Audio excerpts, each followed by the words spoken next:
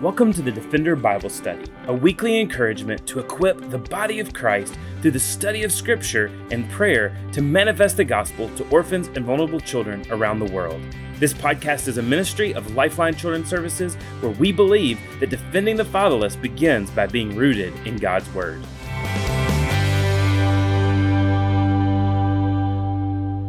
Hi there, it's October 10th, 2022. I'm Rick Morton, and this is the Defender Bible Study.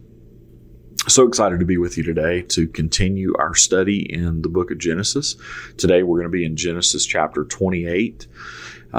As we left off last week, and when Pastor Chris led us in Bible study, we saw the unfolding of the story of Rachel and Jacob plotting to steal the birthright of Esau from using some pretty crafty means, and we have seen as we dive into today really this sense that what people meant for their own good, what was even maybe potentially meant for destruction and meant for evil, ultimately God has used for good, and that Isaac's blessing of Jacob and his giving of the birthright to Jacob doesn't represent something outside of the sovereignty of God, but it ultimately is something that's directly under the authority and the sovereignty of God. And so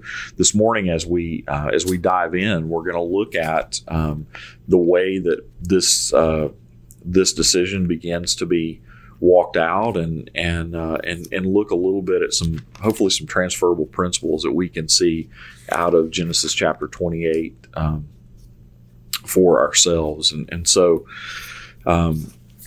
very first thing that we see in the beginning of chapter 28 is that Isaac blessing Jacob and passing along again the blessing of Abraham, but then also charging Jacob with the responsibility not to take a Canaanite wife.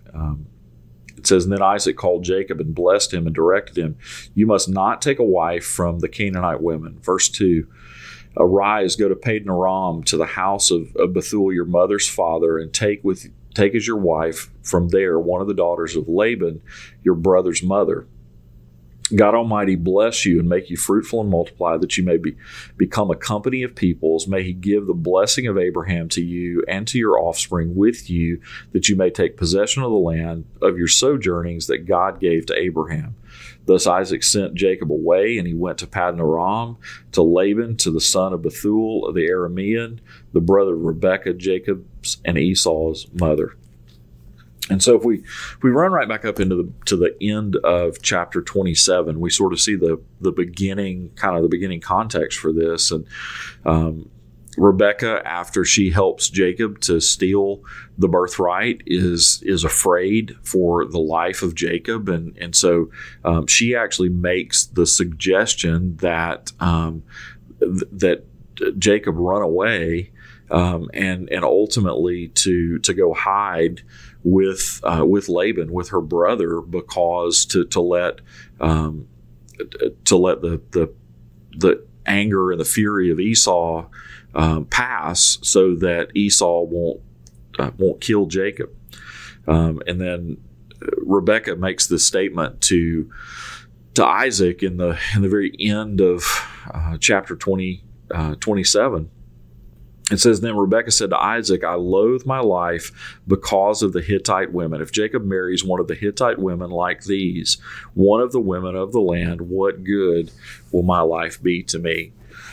And so we see a real contrast between this last verse of chapter 27 and the first verse of chapter 28 with regard to the way that Rebekah and Isaac are looking at this situation. And we've seen as the story has unfolded and as God has helped it to be recorded for us, the fact that we've seen the sinfulness of Rebekah and Isaac and Jacob and Esau and everybody in the story, we know plenty that these are all broken vessels, and they're all people that struggle with their own sinful nature, and they struggle with trying to take things into their hands and trying to conduct their affairs in ways that will enrich them and please them, and ultimately they all struggle with the sin of idolatry, of putting themselves on the throne as opposed to allowing God to be in His rightful place on the throne of each of their lives. And so we see that Rebekah makes this suggestion about sending Jacob to her brother, to Laban, to protect him. And ultimately it's because she doesn't want one of those Hittite women for a daughter-in-law, and there's a bit of a sneer there. Isaac, on the other hand, gives a charge to Jacob that is much different. He sends Jacob and tells him to go to Laban, but the reason that he tells him to go to Laban is because he's the one that bears the birthright, and ultimately he's the one that's going to carry on the lineage of the people of God. And so he's sending him to Laban because it's his duty. But it's also the mantle that's been placed upon him for him to carry on the lineage, the heritage of the people of God. And Isaac is in a very funny way here demonstrating the fact that he really has come to understand and embrace the sovereignty of God, that he really understands that God is in control, that God that he can't. He can't force the hand of God, that he can't move the hand of God, and that ultimately that he needs to live responsive to the will and the way of God. If Isaac had been looking at this through conventional eyes, the thing that he would have wanted was for his son, Jacob, who was the one who was supposed to carry on the lineage of Israel, and the one that was supposed to carry on the becoming of a great nation. The conventional way to think about doing that would have been exactly to marry a Canaanite wife. Why? Because you would consolidate power. You would bring the leading family of this little tribe of Israelites and align them with the people of the land. And so there wouldn't have been a thought of maintaining the purity of Israel. There would have been a thought of trying to consolidate power in order to help Israel to grow just like every other nation in the world grew through marriage and through consolidating land and through war. But on the other hand, Isaac sends Jacob away because ultimately he believes that God has given them a promise and that God will give to them the land. And if they do the things that God's called them to do and the way that God's called them to do it, and it's more important at this point to Isaac that Jacob would not come under the influence of the false gods and ultimately come under the influence of the pagan principles that are rampant in the land. And so he places upon him the blessing of Abraham. He trusts to him God's plan for growing the nation, and he sends him, and Jacob goes obediently. He does what it is that his father tells him to do. Now, in verse 6, we see a great contrast to the obedience of Jacob. And I don't want to oversell this, that Jacob all of a sudden understood perfectly God's plan, and he perfectly accepted God's sovereignty, and he perfectly understood who God is. There, we even see just here in a few minutes, we'll see that God taught him something very important about himself in this chapter, in chapter 28. But before we get there, what we see is Esau basically trying to chart his own course and to try to balance the scales. And so we see in verses 6 through 9, it says, now Esau saw that Isaac had blessed Jacob and sent him away to Paddan Aram to take a wife from there. And that is, he blessed him and that as he blessed him, he directed him, you must not take a wife from the Canaanite women, and that Jacob had obeyed his father and his mother and gone to Paddan Aram. So when Esau saw that the Canaanite women did not please Isaac, his father, Esau went to Ishmael and took as his wife, besides the wives that he had, Mahalath, the daughter of Ishmael, Abram's son, the sister of Naboth. So what we see here is that Isaac sees that Jacob does this thing which pleases his father, that he doesn't take a wife from the Canaanite women. And so Esau says, okay, well then I understand the key to pleasing my father is not to marry a Canaanite woman. So he goes to the house of Ishmael and brings this woman from outside of the people of God, and he says, well, what my father wants is he wants us not to marry the people that are here, that are close by. Now, what we see is that Esau had already married and already had at least a wife, maybe had wives that had come from the Canaanite people. Esau at this point is literally, he is doing everything he possibly can. He's kind of, flipping all the switches and pulling all the levers and turning all the dials randomly in his life to try to figure out some way to atone for the mistake that he made and ultimately to get into the good graces of his father. And Esau is a whole lot like a lot of folks that I think we encounter in life who have a view of God that God is someone to be placated, that God is that like you have to do enough good in order to make up for the bad that you've done, or you have to do enough good to please God so that God will do ultimately what you want, or that you'll get eternal life, ultimately by balancing the scales and by being a good person. Well, that's Esau to a T here. He's trying to do enough good acts to make up for all the things that he's done that have been disappointing, and all the things that he's done that have offended God and ultimately have offended his father. What he doesn't understand in the moment is that there's nothing that he can do to please God, that there's nothing that he can do to earn righteousness, and that ultimately that his losing of the birthright is that's under the sovereign hand of God. It's not a regrettable mistake. It's a turn in life, but Esau's focus is completely on the wrong thing. He's trying to do what he perceives to be the right thing in order to get for himself what he believes that he deserves. On the other hand, Jacob was blessed with the birthright. He didn't deserve it.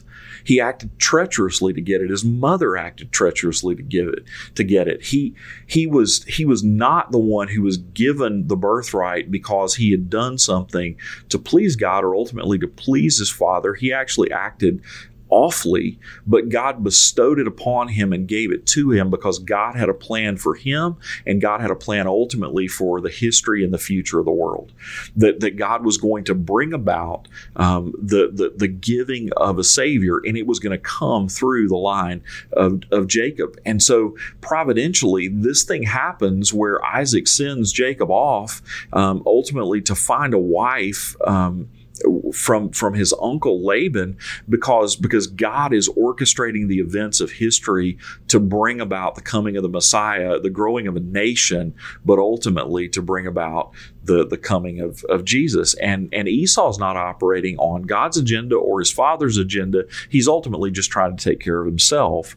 And we know that we encounter people every day that their view of God is, what do I have to do in order to keep God off my back? What do I have to do in order to be good enough that God has to do for me what I believe he should do for me to prosper me or to preserve me or whatever. And the gospel says there's nothing we can do, and that ultimately the way that we please God is ultimately through Jesus and through the acceptance of the gospel, and that we don't have to scramble hard to keep our lives. What we need to do is ultimately to give our lives to Christ. We need to die to self.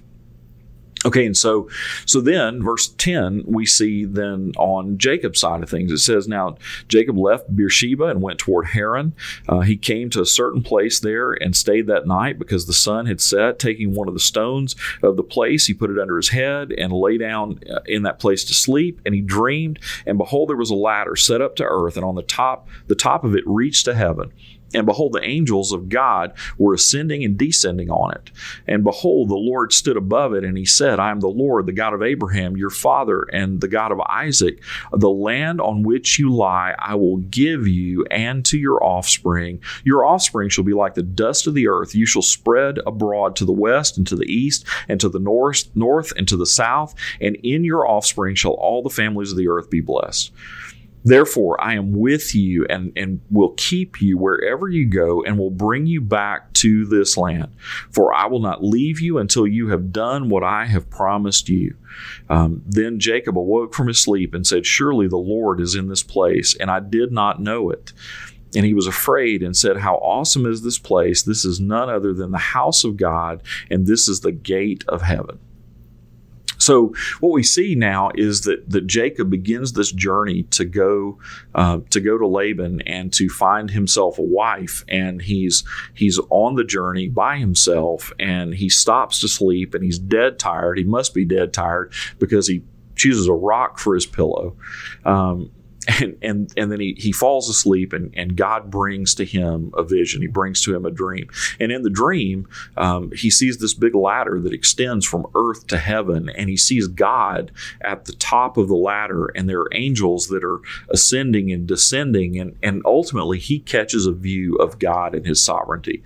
He catches a view of life that maybe he hadn't had up to this point, which is that God is intimately involved in his creation, that God is intimately involved in the lives of people, and that there's activity that's going on between earth and heaven, that God isn't this indifferent sort of judge or indifferent God that's sort of sitting off in eternity, just disconnected from the world, but that God is present, and he's active, and he's sovereign, and he is governing over and seeing over the affairs of the world. And on some level, that had to blow Jacob away. More than that, then God speaks to him and he says, I'm going to keep the covenant that I made with Abraham. And that covenant extends to your father Isaac, and it extends to you. And the promise is that I'm going to make a great nation of you. I'm going to make your inhabitants or your descendants more numerous than the stars in the sky.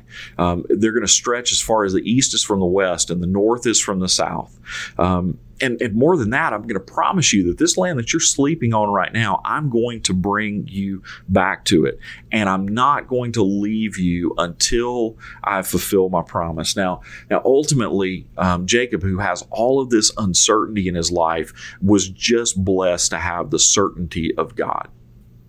And ultimately, he understands that he's been chosen, that he's been set apart, and it wasn't a result of his treachery. It wasn't a result of fooling his father. It was a result of God's sovereign choice and plan, and that nothing that's happened, even the evil, even the bad things that have happened in his life, God has used ultimately to fulfill his plan. So what does Jacob do in response to understanding God's love and loving kindness and care and provision for him? What does he do in response to understanding that God has a plan for him that he's going to work out into the future? Well, verse 18 says, So early in the morning, Jacob took the stone that he had put under his head and set it up for a pillar and poured oil on the top of it. He called the name of that place Bethel, but the name of the city was Luz as at the first. Then Jacob made a vow saying, If God will be with me and will keep me in this way that I go, and will give me bread to eat and clothing to wear, so that I may come again to my father's house in peace, then the Lord shall be my God. And this stone which I've set up for a pillar shall be God's house, and of all that you give me, I will give a full tenth to you. Okay, so understand that Jacob's not really saying here, if God keeps all of his promises, we're going to watch this thing until the end and make sure that God is who he says he is, and so therefore then I will worship him. There's just a bit of a twist of a phrase here. Jacob is saying this is who God is. He is the one who sustains me. He's the one that's going to keep me. He's the one that's going to feed me. He's the one that's going to clothe me. He's the one that's going to bring me again to peace in my father's house in peace. And ultimately, God is who he says he is. And I have seen the fullness and the sovereignty of God in this moment, seeing this vision. And so I'm going to set up an altar here and I'm going to worship. And he even says, and even makes this promise about giving the tithe, that I trust God so much that I'm not going to even hold to myself everything that I receive, but I'm going to give back to God as an act of worship out of everything that I receive and out of all the ways that God blesses me and out of all that I have. Wow. So what we see in this moment is really Jacob beginning to understand the unfolding plan of God and ultimately to understand the call of God upon his life. And as he's understood that, as he's caught this big vision of who God is, as he's led to worship, he's also led to prop up the stone and to make it a column and to anoint it and to point to this moment. And here's the thing, and I think this is a principle that all of us can think about, and a principle that all of us can benefit from, and that is that when we see glimpses of who God is, when God helps us to learn about him, when God helps us to walk through things where we experience him in deeper and deeper ways, when he helps us through his word to discover deep and abiding truth about him, that we, like the children of Israel, should build an altar. In other words, we need to. Israel had this practice of the fact that when they had encountered God in a meaningful way, and when the people had been transformed as the result of an encounter with Almighty God, the practice was that they would pile up stones and they would worship there. And why is that? Well, I believe it's because God in his sovereignty understands that there are going to be days where we're going to have trouble believing that, where we're going to have trouble understanding the mind of God, where we're going to have trouble walking obediently in the steps that God has laid out for us. We're not going to feel a sense of the truth that as it really is. We're going to struggle to understand that God is for us and that God is laying things out for us as his children. Ultimately, that he's given us a path to walk. We're not going to believe that God has our back. Well, in those days, those are the days that sometimes we need to walk by a pile of rocks and we need to remember that the truth of who God has been in the past to us, that he's been deliverer, that he's been the source of our salvation, that he's been our defender, that he's been the righteousness in our lives, that he's been the loving father to us, all of these things. And how do we remember those things best? We remember them best by looking back to be able to see tangibly places where God has acted and where he's kept his promises. And so even when we don't feel it, we can claim that it's true because we can go back and we can rehearse the activity of God. One of the things that my sweet wife did during our adoption processes was to journal and to write down, and very specifically to write down those things that God had done to move mountains, to confirm to our hearts that we were moving in the right direction, to give us peace in the midst of difficult circumstances, all those things. And what an incredible gift it has been over the years when we've been challenged with circumstances that really kind of threw us for a loop, to be able to stop and to realize that we have the evidence and we can look back to a place where we have seen God conquer in the past, and that we know who our God is, and we know ultimately his goodness, and so therefore we can trust him into the future even when that seems difficult. And so today, I just want to encourage you to claim what we've seen in this story of Jacob naming Bethel, the house of God, this place that he met with God, and then ultimately realizing that we, through Christ, not only have the ability to meet with God, but we ultimately have the ability to be made right with God, and that we can claim and hold on to those places where we've seen God's activity and where we've seen God's intervention, and that we need to do that in tangible ways to help us to be able to walk through the difficult times when sometimes that's hard to see. Hope you have a great day today and a great time in God's Word. And we will look forward to seeing you back again next week here on the Defender Bible Study, where we're going to dive into chapter 29 of the book of Genesis to continue the journey of God's unfolding work to make for himself and to bring to himself a people. Thanks again for joining us for the Defender Bible Study. If you enjoy making this podcast a part of your weekly routine, we'd love for you to take a moment to subscribe, rate, and review the Defender Bible Study to make it easier for more people to find. For more resources and information on how you and your church can partner with Lifeline, please visit us at lifelinechild.org. Follow us on Facebook, Instagram, or Twitter by searching for Lifeline Child. You can email us directly at info@lifelinechild.org. We look forward to seeing you again next week for the Defender Bible Study.